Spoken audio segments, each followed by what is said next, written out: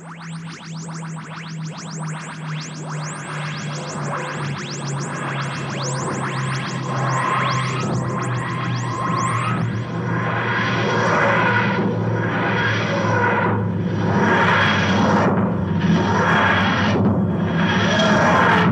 and welcome to the Who's He podcast with me, Phil. And me, Paul. And on this week's show, we're going to be talking about the latest episode of Doctor Who, Sleep No More, written by Mark Gatiss. But first, well, it's not strictly the news, is it? Because we went to the Doctor Who festival, didn't we? Yes, it was news for us. It was news for us, yes. It was certainly news for me when my alarm clock went off. So. Yeah, that early on a Saturday morning, yeah. So we thought we'd just sort of give you a little report on the festival, because obviously I was sort of tweeting photographs from the event on Saturday, along with putting stuff up on Facebook. And also now, for those of you who do follow us on Twitter and on Facebook, we've now also got a YouTube channel, which I put a little sort of slideshow of the other photos that I wasn't able to put up on Facebook on the day. So, so if just look on YouTube, just search for Who's He Podcast and you'll find it on there. Whether we're actually going to put any other content on there, I don't know. No. Yeah, I don't think we're going to go down the video podcast route, but you never know. We might just end up putting sort of videos of cats being scared by cucumbers or something. I don't. Yeah. Not the first thought of what video we'd put up comes to mind. I don't know. It seems to be probably a particular favourite of yours. Anyway, let's talk about the Saturday. I'm interested in let's talk about cats being scared by cucumbers. No, it was the tickets were £68 each, weren't they? Yeah. And I think we both walked away thinking that it wasn't worth the money. Yeah. It really wasn't, was it? There wasn't enough content to our liking anyway. Whereas the one they did before, for the 50th, there was too much. And you couldn't fit it all in, could you? Yeah, well, for the 50th one, we were desperately trying to grab something to eat on the run, weren't we? Yeah. This one, we can give you a rundown of all the places to eat down at the main centre of the Hexham. Yeah, we managed to queue up quite a long time to get pie and mash, didn't we? Because that's what we settled on.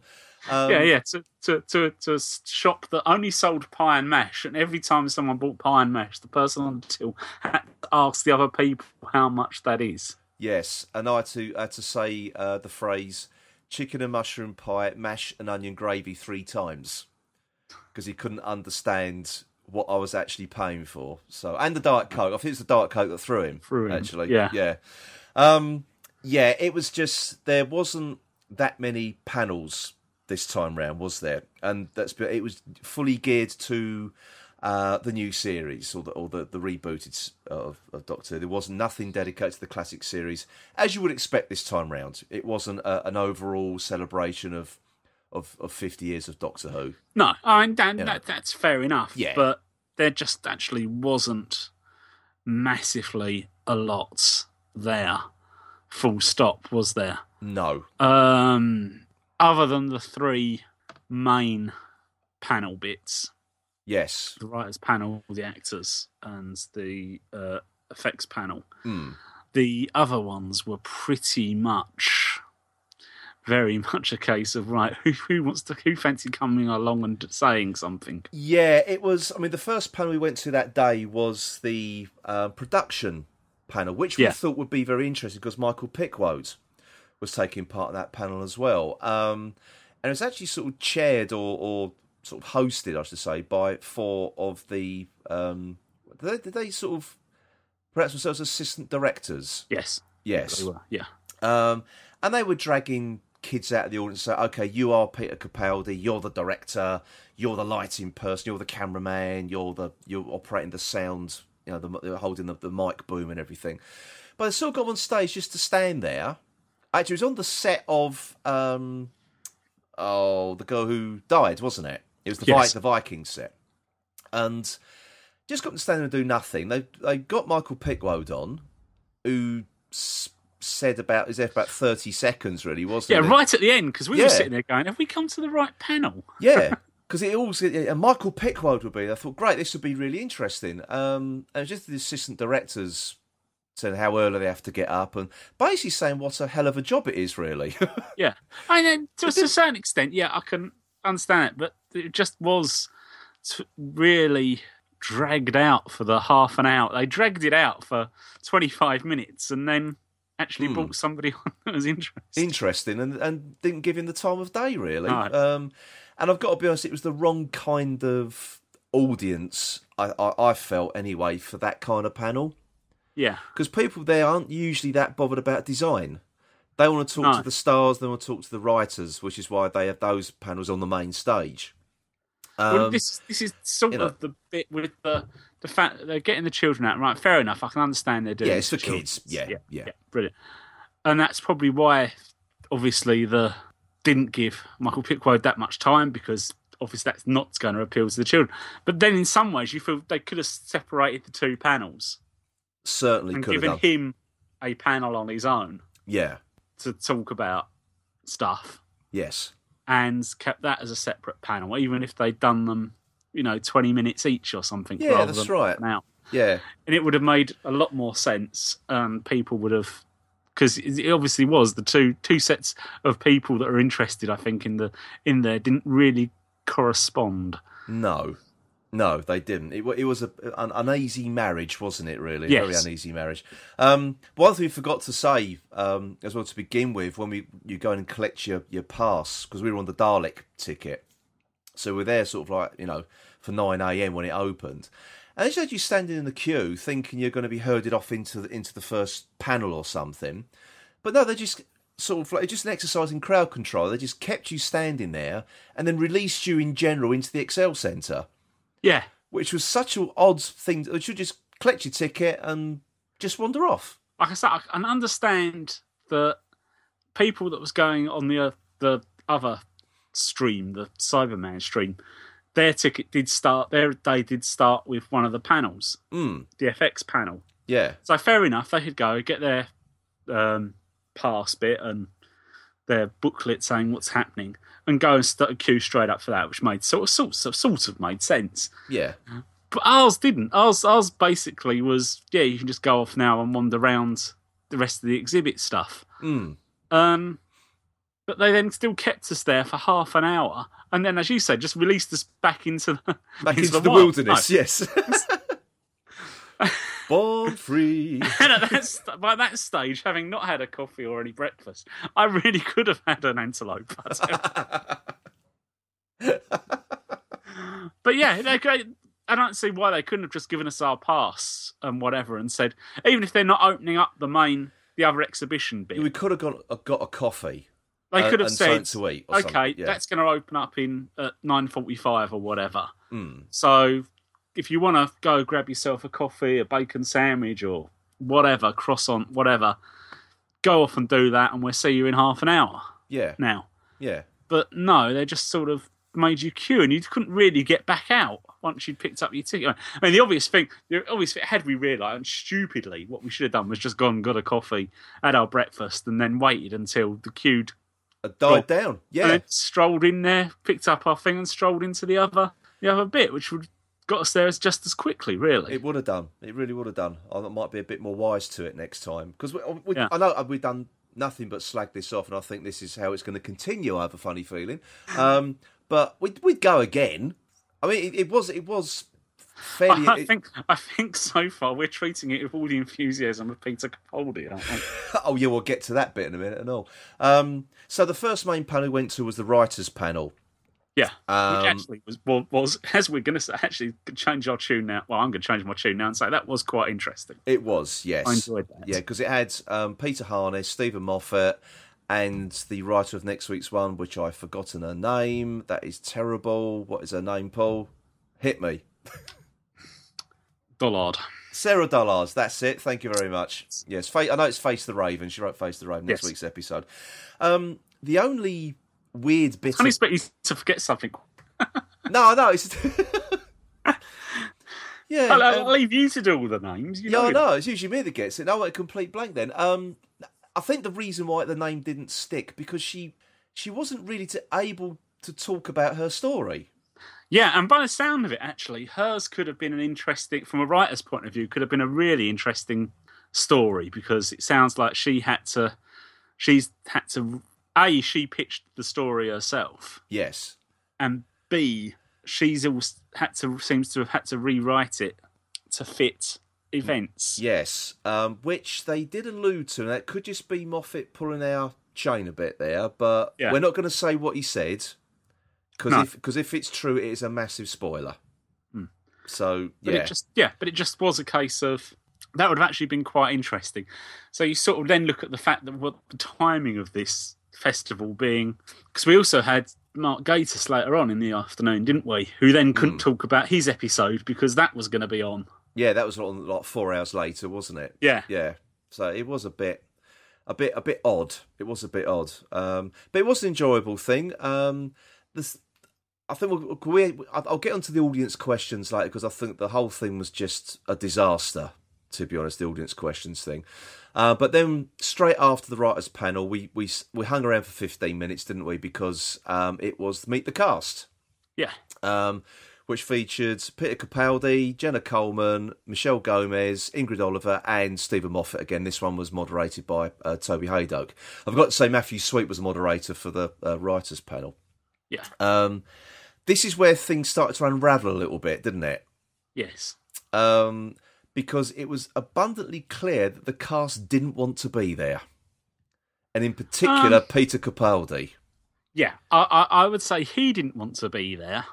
I think Jenna Coleman was okay.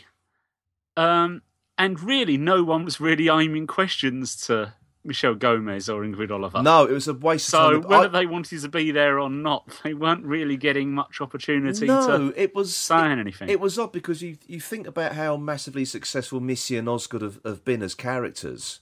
Yeah. And there were no questions for them, was there? Not a lot, no. Not a lot at all. I mean, it was quite a lot for Jenna Coleman. Yes, there was one hell of a lot for her. Yeah. But they kept looking to Stephen Moffat a lot, didn't they, to answer questions on their behalf. And a lot of time, Capaldi just sat there silent, didn't he? Yeah. He was trying to give one-word answers. Yes. He had said he'd just come straight off of a photo opportunity thing, hadn't he? With like a procession on the people having his photograph taken with him. But yeah, he just wasn't interested at all. And it was very stilted and awkward. Yeah. To sit through, it really was. Because even Toby Haydock has to turn around and say, "Would you like to elaborate on that to him?" Yes. Just because I think he was getting a bit fed up with the one-word answers. Yeah, because there was no banter on stage to begin with at all, was it? I don't know what it was like on the other days, but on the day we were there, it was just, right, they're on the stage, we'll throw the floor open to the audience. Yeah. And that was it. You know, just throw it over to you. And I do think that's where it started to go wrong, because I think, okay, there's a lot of kids getting up and asking questions, so they're going to ask, what's your favourite monster, blah, blah, blah. But then you always get the people who think it's their entitlement to slag off the show, which is what we had during the writers' panel, didn't we? Yeah, there was a couple. And somebody who seemed to be pitching his own show. That was odd. Yeah. That was, somebody pitched, you said, would be a great idea to have a Dalek spin-off. And I've written my own. And he basically said, I've written my own script. It's on a website, and he gave out his website address. And please go and look at it. BBC, please go and look at it. It was basically just sort of advertising himself, really, wasn't it? Then we sort of had to put it up on the idea. Let's put our hands up to ask the question. We'll just plug the podcast. Yeah, I wanted to ask Stephen, do you listen to any podcasts? Because we're the Who's He podcast. Yeah, exactly. Well, if you want great banter and chat, don't listen to us. But no, it was just odd. It was just, and the bloke who seemed to fly all the way from the other side of the world just to slag off the character of Clara. Yeah. In front of Moffat, directed the question at Moffat, said, "I found Clara annoying." Yeah. I just find bizarre. And then you get like a lot of like squealing people. So I can't believe I'm talking to you, and it's all I didn't think you should have said that when you got up. I shouldn't have done, really. I embarrassed myself and everyone else in the room, really, didn't I? Yeah, you did. But yeah, it was just very, very stilted. It was very, very stilted. And the next panel we went to, because we then broke for lunch, didn't we? I can say, So, and getting back to that, I mean, it is a case that they're obviously going to be asked the same questions all the time. yeah. But in which case, then, don't throw the questions open to the audience straight away. Yeah. And do it like that. Perhaps come up with some. I'd almost rather they'd have sort of scripted something. Given some information. Yeah. Well, I think. Do you know what though? I think there were a couple of at least one scripted question, because that the guy got up and asked about why don't you film in Ireland. Yeah. That same question was asked on Sunday as well. Right. And the same Game of Thrones line was chucked out as well. So, bit odd that. A bit odd. So, but anyway, yeah. So then we had our famous pie and mash lunch after that, and the next panel we went to was the Big Finish sort of acting masterclass, wasn't it? Yes. Yes, with Nick Briggs and Nicholas Pegg. It was actually Nicholas Pegg to begin with to finish. No, actually, no. Tell a lie. What was the first one Nick Briggs was at? That wasn't the Big Finish one as such, was it? No. Well, no, that was the How to Act Like a Monster. Yeah. That was it. And then the next one, was it Nicholas Pegg or Barnaby Edwards? I always get the two confused. Edwards. Barnaby Edwards. I'm sitting there and I'm thinking myself, I don't remember. No, I was going to fall asleep during I always get the two confused. Yeah, that was it, because we sort of left that one because it was more directed towards kids, wasn't it? It wasn't really anything we were interested in. But we went back to the Big Finish panel, and that was actually quite interesting, wasn't it? Yeah. And there was some good questions from the audience on that one. And actually a good way of if you are going to get kids out of the audience to do stuff, then actually that was a really good way of doing it. Because they got them and to they do did actually something. do something. Yes, yeah. It was worth doing, and it was worth sitting through that one. That was a really, really good panel. I really enjoyed that. It was informative and entertaining. Yes, where I found the others weren't so much, to be honest. It was an infomercial. It was an infomercial for Big Finish, really, but he kept saying, our stand is over there. Please go and have a look and everything. So the last panel of the day we attended was the Millennium Effects one, which had Mark Gatiss on there, and I do apologise, I've forgotten the name of the woman who represented Millennium Effects, and also the host. I don't know who the host was either. I don't either. No, but that was quite entertaining, wasn't it? Yeah, and that was that was again quite a bit more informative and relaxed and and of course we got a sneak peek at the Sandmen, didn't we? Yes, as well. They sort of surprised everybody with a peek of that on stage. So and they also had the Maya on there, which amazed me. The whole Maya costume is made out of rubber, which amazed me. I thought it was going to be like fiberglass or something. But when they sort of explain, it's actually just rubber. As that, it was. It was interesting how they cut, and also how they the special paint they used for the Ice Warrior costume from a couple of seasons back. Yeah, which they had to thank the automobile industry for, because apparently no paint would stick to it, to this rubber compound that they used. So no, it was fairly informative. It really was. But the thing we thought was just weird was you had the props, and you also had the prosthetics on display as well. Each one was in an area no bigger than an average living room. Yeah. Was it? And there were just bags of space. It just seemed to be a lot of wasted space there, didn't there?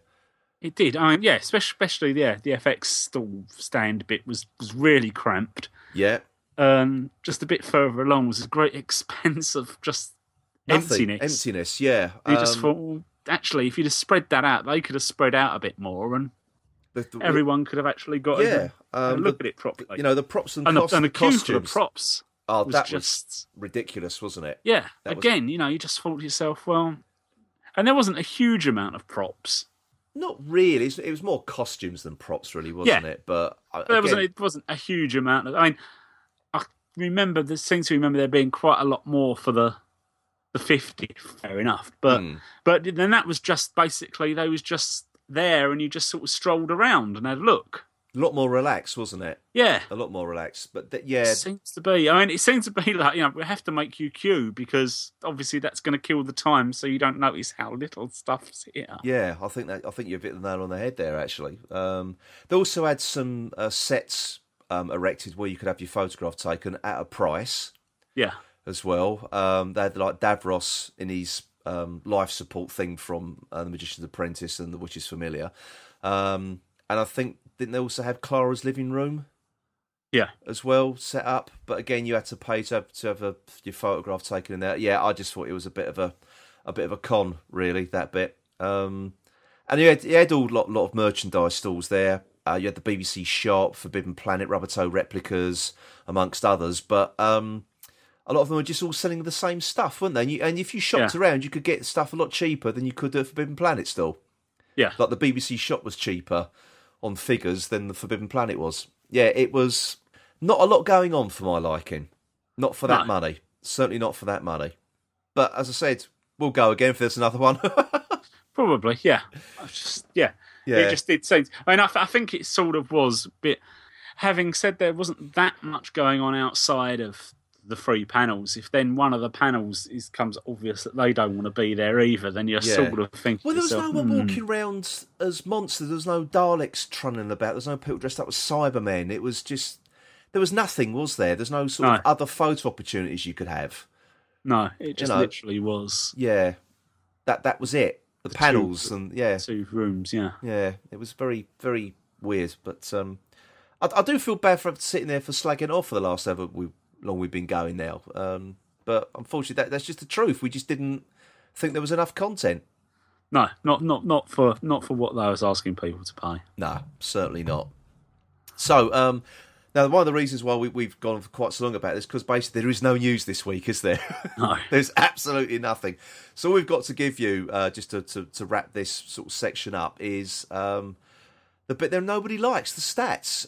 The overnight viewing figures for Sleep No More was 4 million viewers. On the nose, 4 million viewers, which had an overnight share of 18.2% of the total television audience. Yeah, so there you go. Now this is a bit more interesting. Sleep No More had an AI of 78. Now that it's the lowest score of this series, and it's the lowest score received since Love and Monsters, which scored 76. There's a nice little factoid for you. Yeah. Some people would say it was lucky to get that. Yes, indeed. Yes, because it's quite a divisive episode, this one, which we'll come on to a bit later. So not much we can say about that, really. But they're trying to say the low scores like to be the result of the unusual nature of the story, because it was like hidden camera stuff and not the usual style of Doctor Who. So we'll come on to that later. Yeah. We'll come to that later. Now, going back to last week, the Zygon inversion, the official consolidated rating for that was 6.3 million viewers, and that made it the 9th most watched programme of that week. On the BBC. On the BBC, yes, and it finished 24th overall in the chart. So, there we are. Not much else we can say about that, really, is there? No, that's it. Let's leave that there, then. Right, so next up is our review of Sleep No More. So for another week, then I'm going to say that was that the news? Yeah, that was our news. That was our news. Yeah, that was our news. That was our whinging. Whinge over, everybody. Whinge over.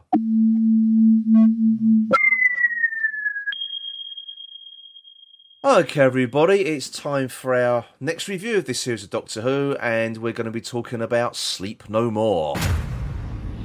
You must not watch this. You can never unsee it. 24 hours ago, this station fell silent. We've come to find out why. What are these? Morpheus. What is Morpheus? The Morpheus machine concentrates the whole nocturnal experience. Now you can go a whole month without sleep. Time is money. Congratulations, Professor. You've conquered nature. You've also created an abomination. You can't stop them. None of us can. And Paul, it's your turn to kick this week off, isn't it? Yes. Yes. Okay. What do you think? Slightly swimming against popular opinion. I actually quite enjoyed it. Good, because so did I, actually. Oh, no. Come on. I did. We are now the only two. Well, that convinces our review.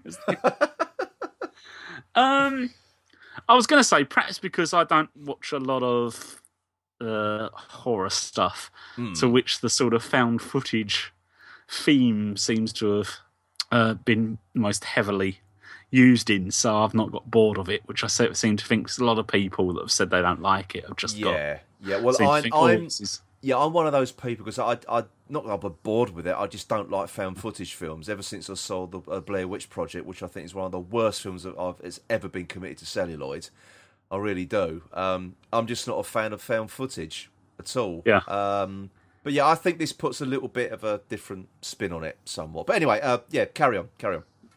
No, I quite like the fact that you weren't quite... Well, you sort of were and weren't quite sure where it was going. Yeah. And it was the only thing I would say about it is perhaps even one of the... I don't know, this is almost like I'm apologising for it. I'm trying to find why I like it, and I'm struggling. But I sort of wonder... We've had an odd situation of having had now 2 base under siege stories quite close to each other. Yeah, I think it's because of the nature of... Because they've been 2-parters. I don't think you might have given it so much thought if it had been just a 1-part story. You know, the which I've forgotten the bloody name of. I'm terrible tonight. I can't remember anything. Well, Under the Lake. Under the Lake, that's it, yeah. Yeah, I think if that hadn't been a 2-parter, because you had 2 weeks of that, basically, I think that's why it's so fresh in your mind. Yeah, but no, it's just, sort of, you don't always get a... you sort of always think that Doctor Who is going to be a base under siege story. And we haven't had... You don't get that many of them in the new series, and to have had 2 almost following each other, it's been... Bit odd. Interesting, yeah.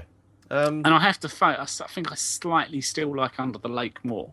Yeah. I liked the idea of the villains in that, if you like. Yes, same here. I think that... I mean, that said, that's why this had to be something a bit different and had to be shot and told in a different way, perhaps, because otherwise you would have had exactly the same. Yeah, story.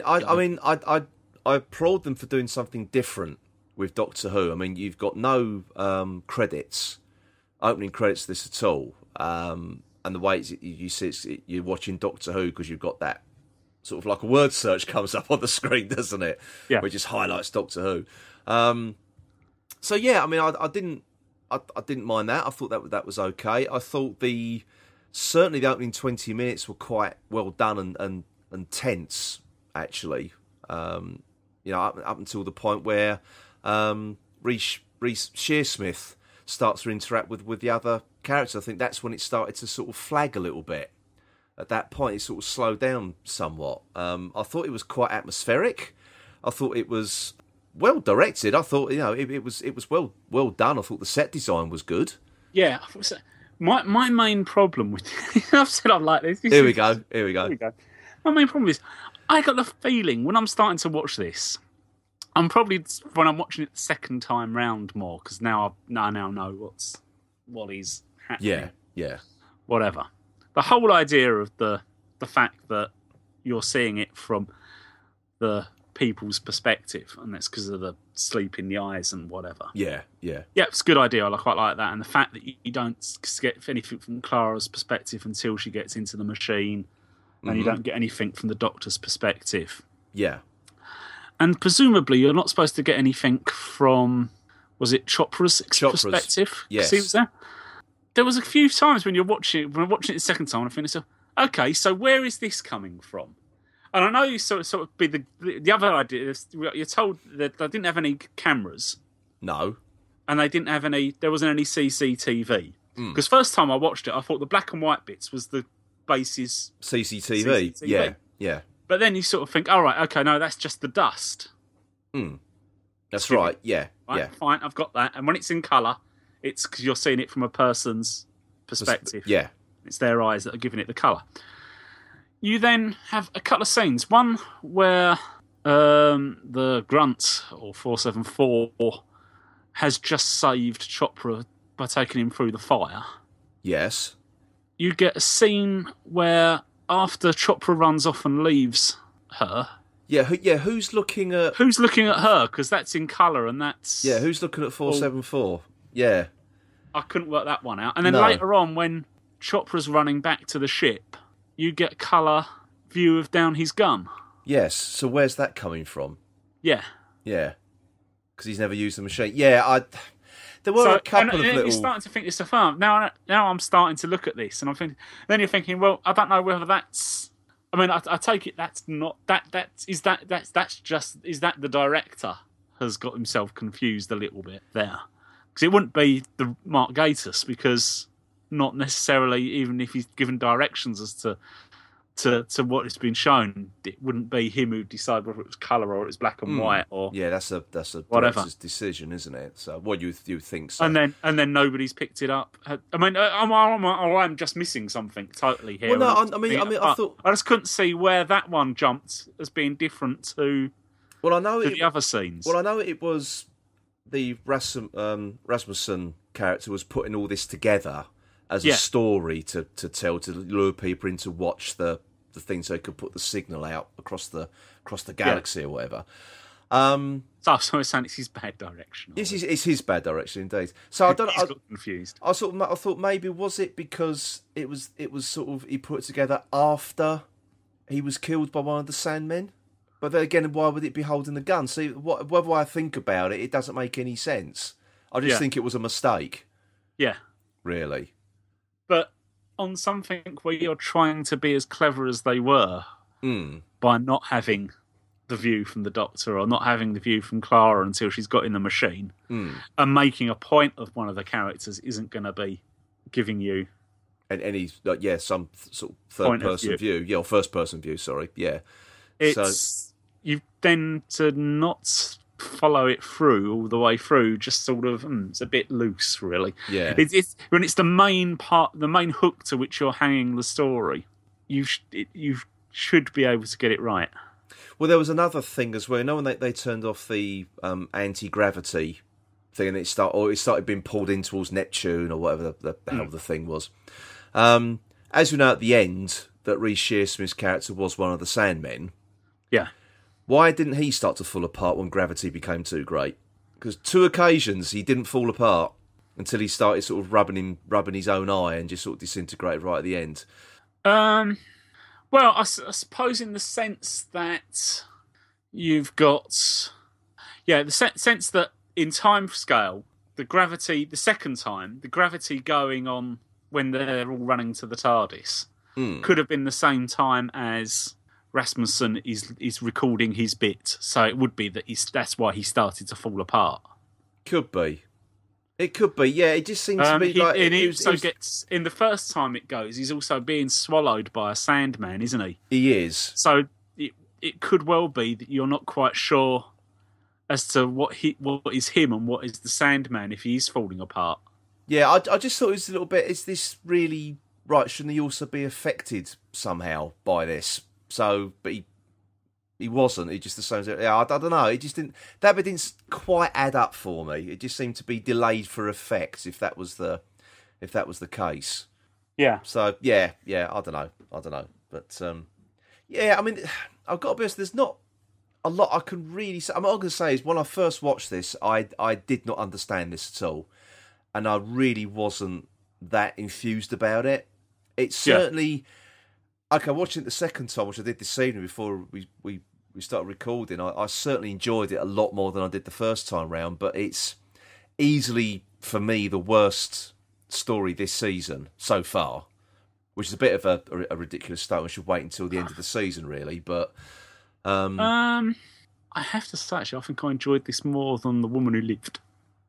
I don't know. I don't didn't really...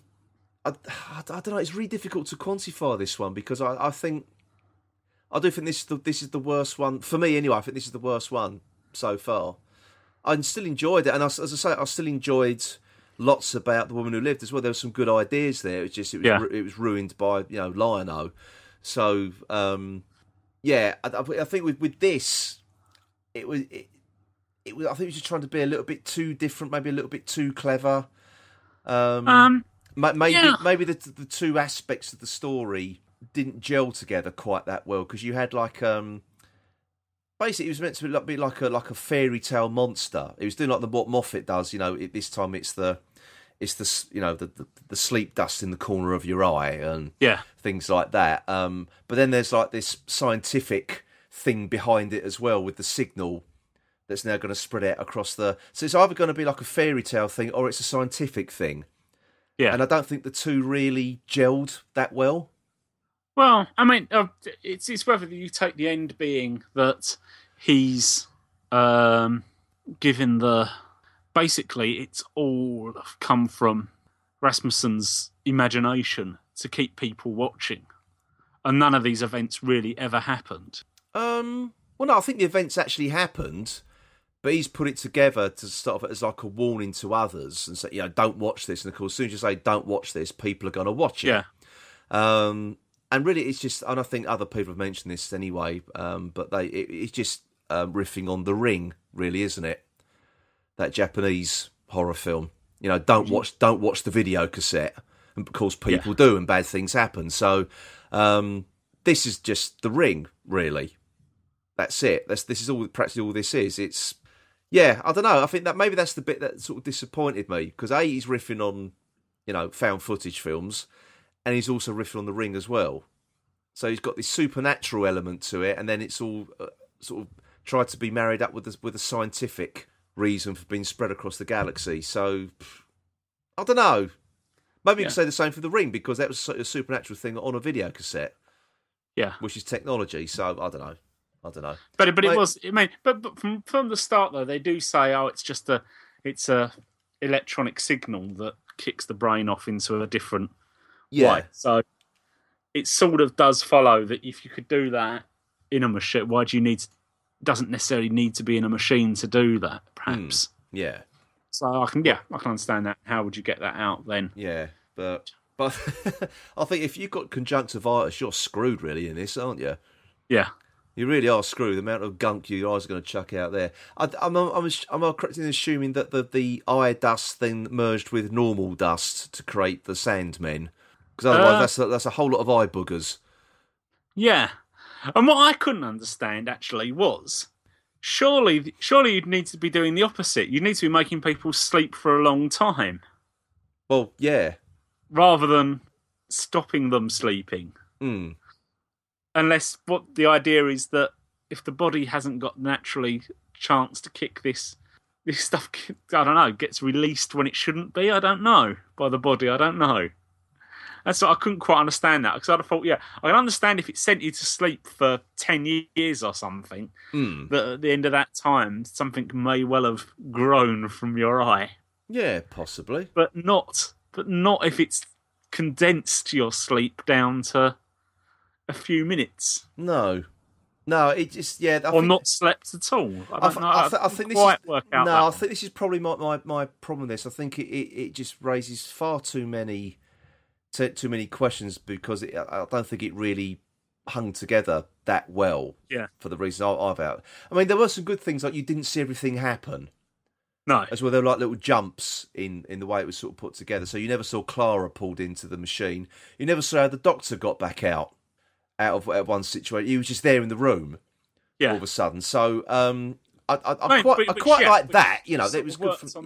That was a good way of using this as a medium. Yeah, was the fact that you didn't have to. Yeah, I thought we could talk about the characters. I mean, I don't think that the characters really, you didn't get to know them enough to care about them. No. But again, I quite like the fact that that's how they was introduced. It's like, this is so and so. This is so and so. Don't worry about them. They're not going to be around long. Yes, that was true. Actually, it was put like that. Yes, you don't get too attached to these people. It just was like a case of these are monster fodder. We mentioned 474 earlier on, which I just thought was just an odd character that didn't really fulfil its brief, if you see what I mean. It was sort of bred for combat, a blunt instrument, as it were. Yeah. And it didn't really fulfil that at all. And all it put me in mind of, did you ever used to watch Sequest, DSV? No, No. I there was a second series. They went forward in time. They were taken by aliens and transported into the future or something, or taken to an alien planet, and they came back. It was in the future, and they brought like an alien creature back with them. And I can't remember the character's name, but his face was painted up quite similar to 474, and he was a bit slow and couldn't really. Again, he was like a bit of brute force. He had a mind of a child sort of thing. And it just put me in mind of that, and that's not a good thing, really. No. Nobody likes to think of Sequest DSV, do they? Or 2474, where it was called afterwards. When that was the series that Roy Schneider decided, I'm not going to take part in this any longer. So you're saying it was called 2474? Something like something like that. Because if this is because he's thinking the grunt is called 474. Maybe it is. Maybe it is Whether it was There was one thing that did make him where he was going like Chopra pretty. I thought, is that a riff on Condo? Because it's Sarah Jane pretty. I thought, there's got to be a riff of Condo. That wouldn't surprise me with Mark Gatiss. Yeah, exactly. So, but as for like performances, I thought Capaldi was good in this. However, I did think he was good. Clara or Jenna Khan wasn't really given a lot to do. Nobody else really was they? No. But I think that, again, that they're setting up the whole Clara thing, that she's being the Doctor, that thing when she named them the Sandmen. Yeah. The Doctor said, no, you don't name anything. I'm the Doctor. I name things. Yeah. So it was all that. And that bit at the end where Nagata shot Rasmussen, and she said, is that all you people ever think of? And he said, well, what were you going to do about it? To Clara, what was your solution? And she had no answer. So again, she's trying to be like the Doctor, and she couldn't really. What was she going to do? Because she was standing there doing nothing whilst Rasmussen was sort of bringing the ship down around them. So so this is definitely heading to, like, I think Clara getting too big for her boots, and it's going to end in tears. I have a feeling. And we had we can fix that, can't we? Yeah. So it's sort of, yeah. That, she's got this total faith that the Doctor can just sort out anything that she gets into. Yeah. Yeah, like a get out of jail free card. Yeah. Yeah, it's going to end. It's not going to work out for her. And also in this one, which I thought was quite refreshing, the Doctor doesn't win. He doesn't solve anything, does he? No. He knows there's something wrong, but he couldn't quite put his finger on it, and it's too late. They have to get out of there, don't they? Before what's remaining of them is killed. So I quite like that from that point of view. Did you guess that Rasmussen was a Sandman? Right until the end, or not that he was a Sandman, but just the fact that he was the one behind it all. You sort of knew, didn't you? Yeah. This was this week's Mad Scientist, wasn't it? Yeah, and had to be, really, being the only one left there, and was fine, and someone was manipulating it more than the Sandman. I wondered whether they did sort of overplay the going back to him, giving the links through. As in that spelled it out, because it would have been quite good had they not had him reappear until the reveal in the spaceship. Yeah, I think that might have. I think you're right. That might have worked.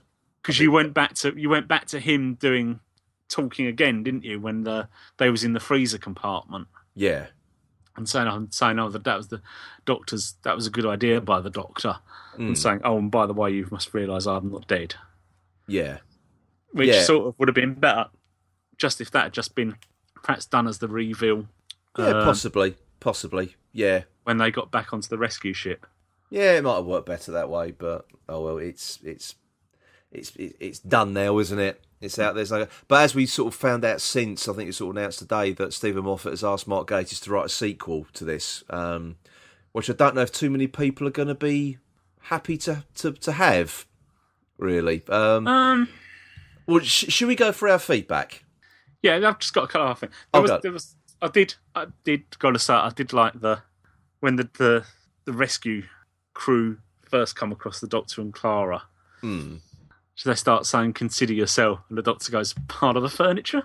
Yeah, that was quite funny. Yeah. That made me laugh. And the other thing I've got to say was, the other bit that annoyed me was when he... Sorry, I've just one good bit, one bad bit. That's how it's going to end. Yes, a yin and yang right there, isn't it? The singing to make the door open. Yes, that was because of the... But it was what happened at the party, and you're thinking, so isn't that 42 where they rearranged all the locks? Yes. To be quiz questions after a party. That was just there to create a bit of tension. It was, but you sort of thought, we've sort of had that idea before, and it wasn't any need for it really. There wasn't, to be honest. It could have opened up, let him in. There could have been some other reason why it couldn't open straight away. Let him in, and then turn round and there's a Sandman behind it. Yeah. There's no need to... No, I agree. I agree with that, actually. I agree. But I was just going to say, just to illustrate how divided people are on this story, because we are flying in the face of convention somewhat, aren't we, with our view on this? Not that you'd think about it. Not you think about it. No, listen to us, but no. But anyway, yeah, we have had some feedback, and we've got some audio feedback this week as well, so we'll do the audio feedback last. But... obviously, we've had some feedback on our Facebook page. The first one from Andy Nunny. Hi, Andy. He just says one word: baffled. Okay. Jeff Waddell. I'm going to say Jeff Waddell now, actually.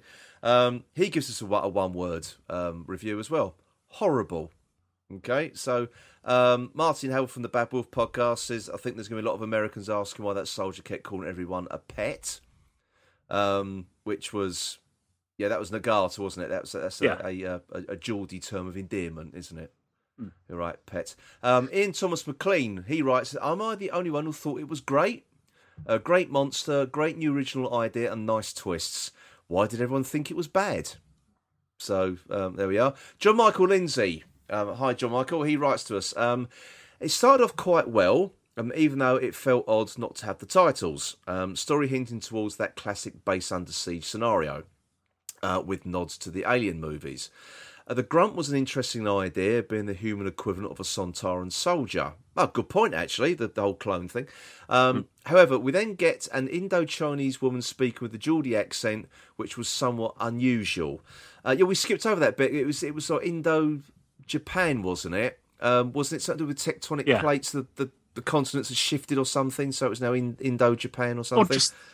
Wasn't it just really as much to do with the fact of the balance in power in the world? Yeah, I think so. Yeah, was the fact that was the balance in power, and are we to take that? Yeah, I thought that was effectively everybody's. Yeah, I thought it was a nice idea. That actually, yeah, thought it was a nice idea. And that's why you've got Geordie accents. Yeah. That's where they are now. Anyway, John Michael continues. He said, a nice use of Shakespeare when discussing the Morpheus situation, but this felt a very confusing, lacklustre story for this week, considering how polished the last two episodes have been. I can't disagree with that, to be honest. In all honesty, I think the Doctor said it best. It doesn't make sense. None of this makes any sense. I will, however, reserve judging it as a complete write-off owing to the next time trailer we got. So perhaps it will be a great conclusion to what felt like a clumsy first part. Well, unfortunately, John Michael, this is a one-off. There is no second part. Or not, as the case may be. Oh, not, yes, indeed. Not this series. Indeed. Previous guest of the show, Robbie Bonham, writes, I didn't think it was that bad, though definitely the weakest of the season so far. I thought it had a 60s Who vibe to it, such as Seas of Death. Even Shearston's costume looked very from that era, and he had that panic desperation of a man who sold out the crew to the enemy. I can't remember the character's name out of Seas of Death, but I get what you're saying there, Robbie. And Capaldi did get in the when I say run line, which he did actually. Yes, he did get a trail line. This is all probably expected from the pen of a classic Who fan, under the tutelage of another classic Who fan. Which can't disagree with that. Suki Kuk writes, I'm not sure why I didn't enjoy this episode this week. Was it the found footage camera perspective, which I've always hated, or join the club, Suki, or the idea that the mucus dust in the corner of your eye would evolve to be a monster? The best bit was the last 30 seconds. Okay. And then, first time writing to us, David Light. Hello, David. Been a long time listener of ours, which I know. He writes, said, a mess. Camera perspectives annoyed me. Guns by side, right next to the head on point of view. Poor characterisation, and I barely understood what was going on. One of Gatiss's worst, and that's facing stiff competition. Chris Morgan writes, ironically, I did fall asleep. About to try watching it again now that it's morning.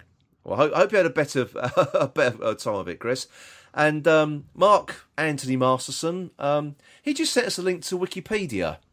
A Wikipedia entry which says, unreliable narrator. Yeah. Yes, which I've read, and it makes perfect sense. Thank you, Mark. And what I'd say to everybody, read that entry. Just search unreliable narrator on Wikipedia.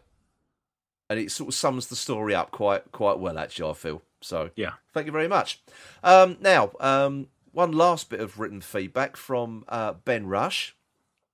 He writes, I enjoyed it, not as strong as last week, and I can guess there will be a lot of hate from certain sections of Who fandom for it. But to me, it was lots of fun, and the lighting and set design really reminded me of the Alien War experience in London in the 90s. Not meant in a bad way.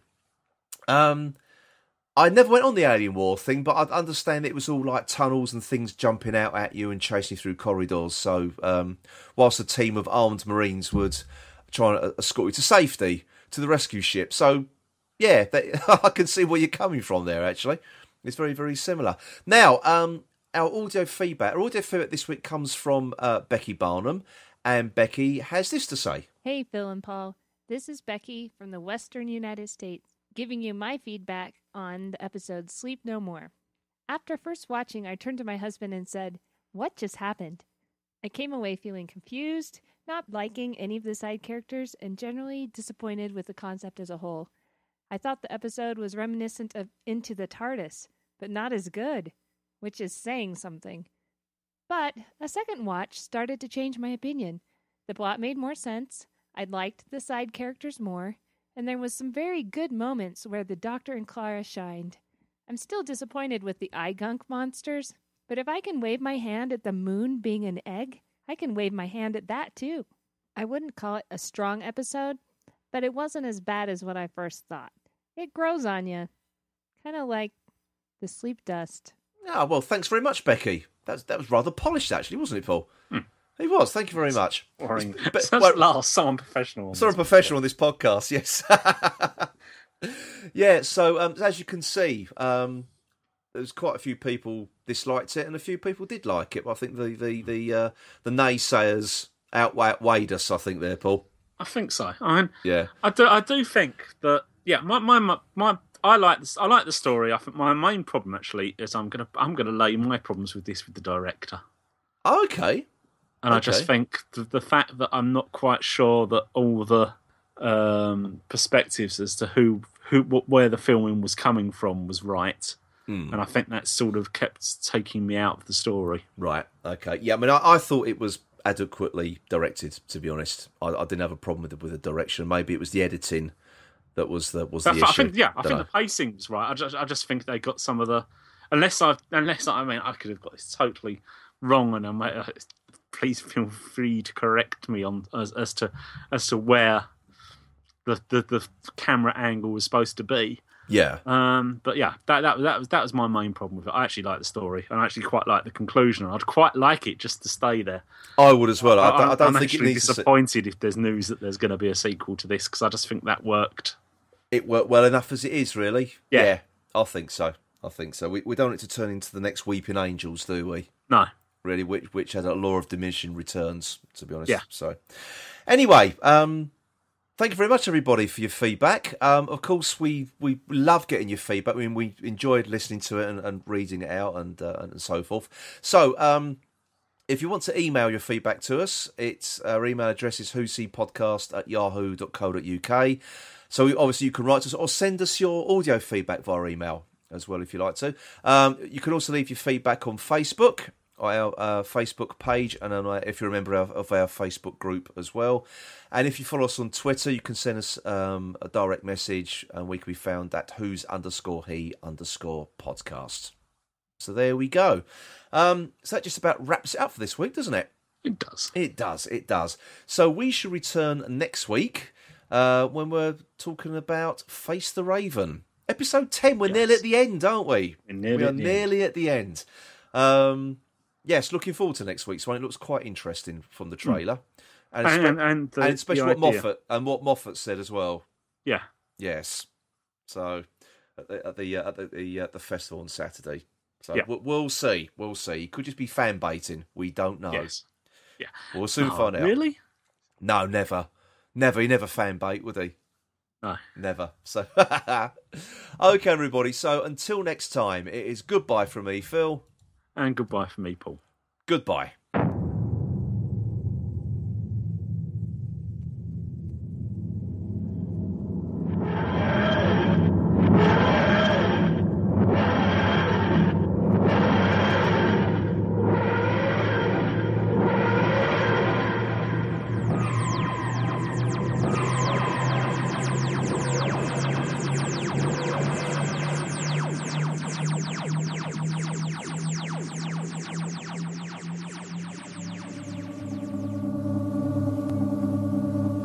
Listening to the Who's He podcast.